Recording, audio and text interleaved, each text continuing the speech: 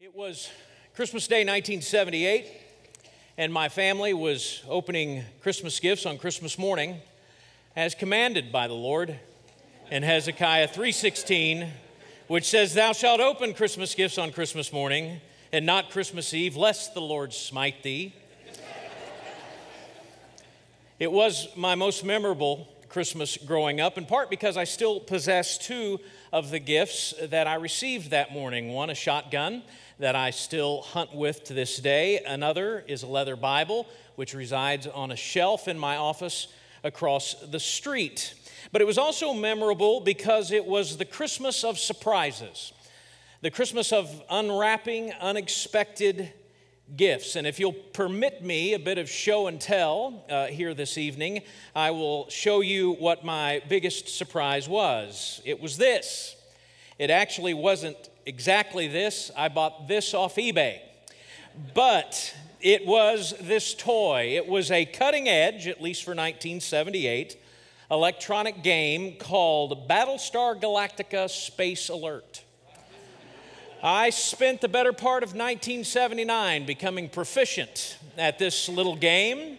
It's not a marketable skill, best I can understand it. My dad pointed that out frequently throughout 1979, but it was a fun thing to have nonetheless. Now, as I remember it, it was one of the last gifts that I opened at the end of a day when I had admittedly been spoiled rotten. And as I remember it, I probably opened it last because it was really the smallest of the gifts for me around the tree that day. And we all know that the good stuff is in the big boxes. And so I had kind of overlooked it, maybe even not noticed it had been there. But it ended up being something that I remember fondly to this day. Now, tucked away from the notice of most of our annual review of Luke's retelling of events of that first Christmas is a gift that he leaves for us that many of us leave unopened. We tend to close the book on Christmas after we open the big stuff in the first 21 verses of Luke chapter 2, after Luke tells us that the shepherds returned to the fields rejoicing and praising God. And because we do so, we pull up short and we miss Luke's biggest Christmas gift to us. In the verses that we tend to leave unopened every Christmas, Luke tells us that Joseph and Mary traveled with their newborn to the temple to present him and an offering before the Lord, which, as Luke points out, was required of every parent whose first child was a boy. And Luke tells us that as they arrive, they catch the eye of a man named Simeon. In verse 25 of Luke chapter 2, Luke says that now there was a man in Jerusalem whose name was Simeon. And this man was righteous and devout and waiting for the consolation of Israel. And the Holy Spirit was upon him. And it had been revealed to him by the Holy Spirit that he would not see death before he had seen the Lord's Christ. And he came in the Spirit into the temple when the parents brought in the child Jesus. Luke tells us that Simeon was an old man with a promise. The promise being that he wouldn't die until he had seen the Lord's Messiah. The words "waiting on the consolation of Israel" could just have easily been phrased "waiting for the arrival of the Messiah."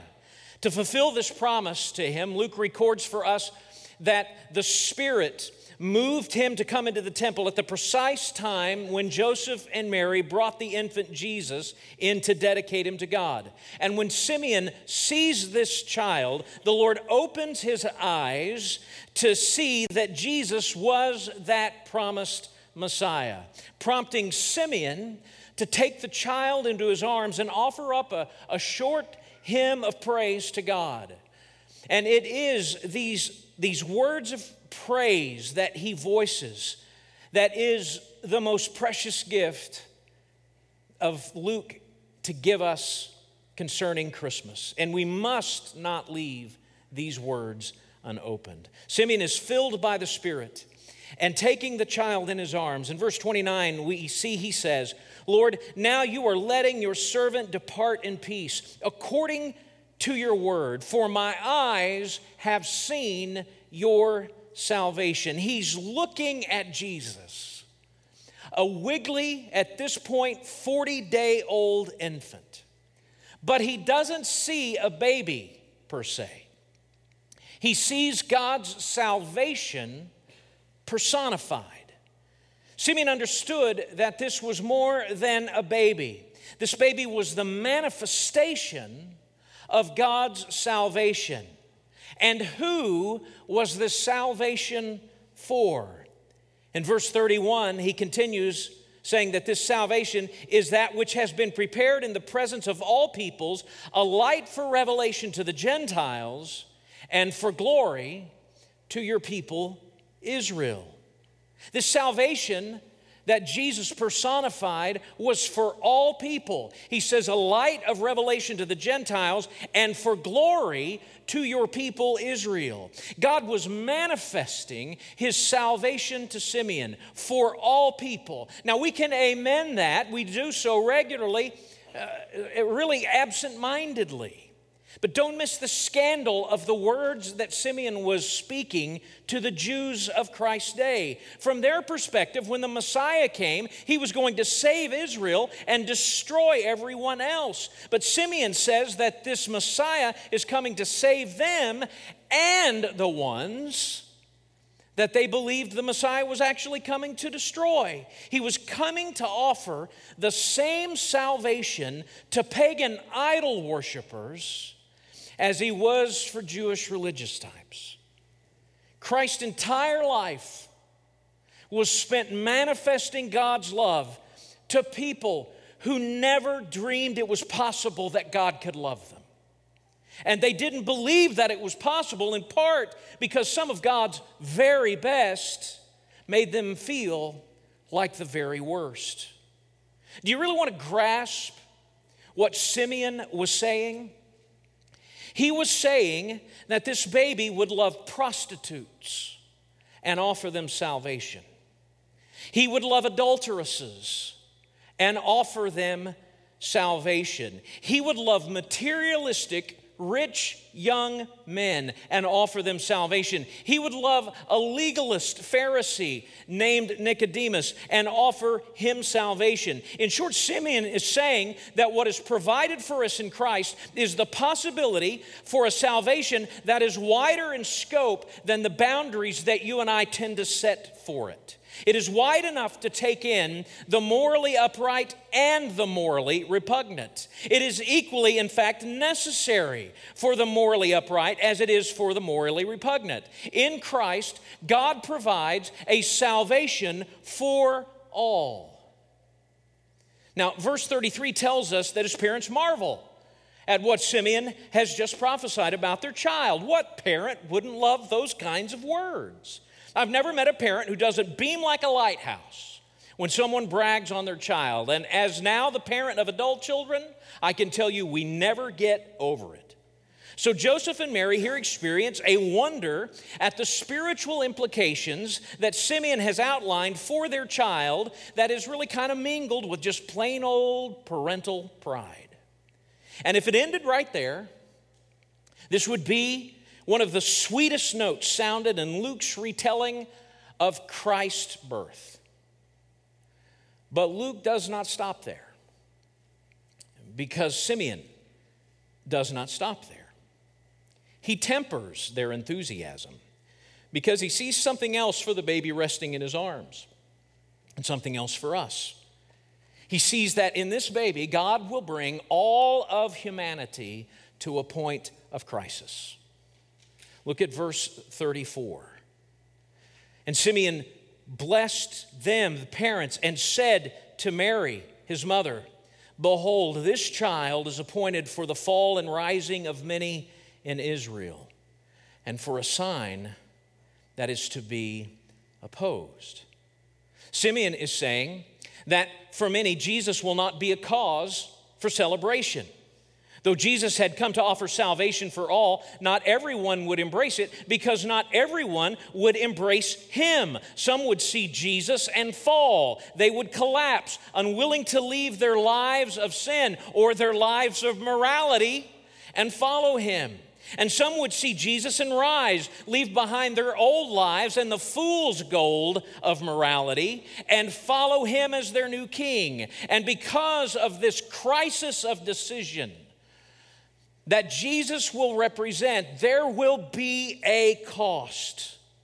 And with that dark realization that a cost would be required, hanging heavy in the air, Simeon looks at Mary, little more than a child herself, a child who has carried such a heavy load with this infant already. He looks into her eyes and he says, "And a sword will pierce through your own soul also." There will be a cost to you as well, Mary. The salvation will cost you your son. Now we have to understand, this is the first time that had ever occurred to these young parents. Like most Jews, they associated the coming of the Messiah with the joyous words of triumph over the wicked found in the Psalms. And they had not yet associated the work of the Messiah with the words of the prophet Isaiah, who said he was despised and rejected by men, a man of sorrows and acquainted with grief. And as one from whom men hide their faces, he was despised, and we esteemed him not. They hadn't connected that to Jesus. You see, what they had not yet understood was that their son was the Lamb of God, sent to take away the sin of the world.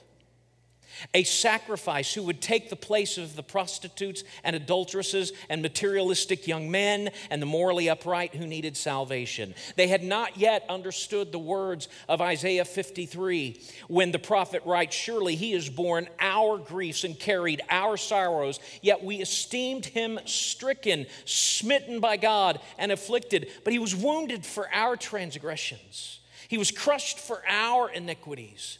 Upon him was the chastisement that brought us peace, and with his stripes we are healed." He substituted himself as payment for the prostitute's prostitution and the adulteress's adultery and the materialist's materialism and the legalist's legalism, and the substitute for my pride and my selfishness and your gossip and your secret addiction or whatever else it is we try to hide away. For all of us, salvation demands a substitute, and a substitute required an incarnation. The great British theologian John R.W. Stott said it this way in his classic book, The Cross of Christ. The concept of substitution may be said to lie at the heart of both sin and salvation. For the essence of sin is man substituting himself for God, while the essence of salvation is God substituting himself for man. Man asserts himself against God and puts himself where only God deserves to be.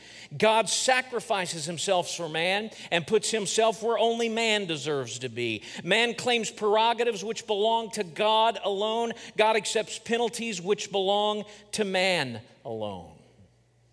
And the means of that substitution was God himself becoming a baby. This is why Simeon held this child in his arms and could say to God that he had seen salvation. Now, there was one other person that Luke wants us to pay attention to, another senior adult who was there that day, a woman named Anna. Luke tells us that she had been a widow for decades and had been sustained in that emptiness by living in the temple and praying and fasting before the Lord. Luke tells us that she witnessed this whole scene, and she dedicated the rest of her days to telling everyone about it. In verse 38, he says, "And coming up at that very hour, she began to give thanks to God and to speak to all who were waiting for the redemption of Jerusalem." It is with her evangelistic example in mind that we come to the climax of our Christmas Eve service, sharing the light of the Christ candle with one another and singing Silent Night. As we light the Christ candle, the fifth candle of Advent, we see, like Simeon, with our own eyes, the Lord's salvation has come. And we take his light, making it our own, and share it with others through the lighting of our individual candles. We, like Anna, in doing so, proclaim to those waiting for the redemption that Christ has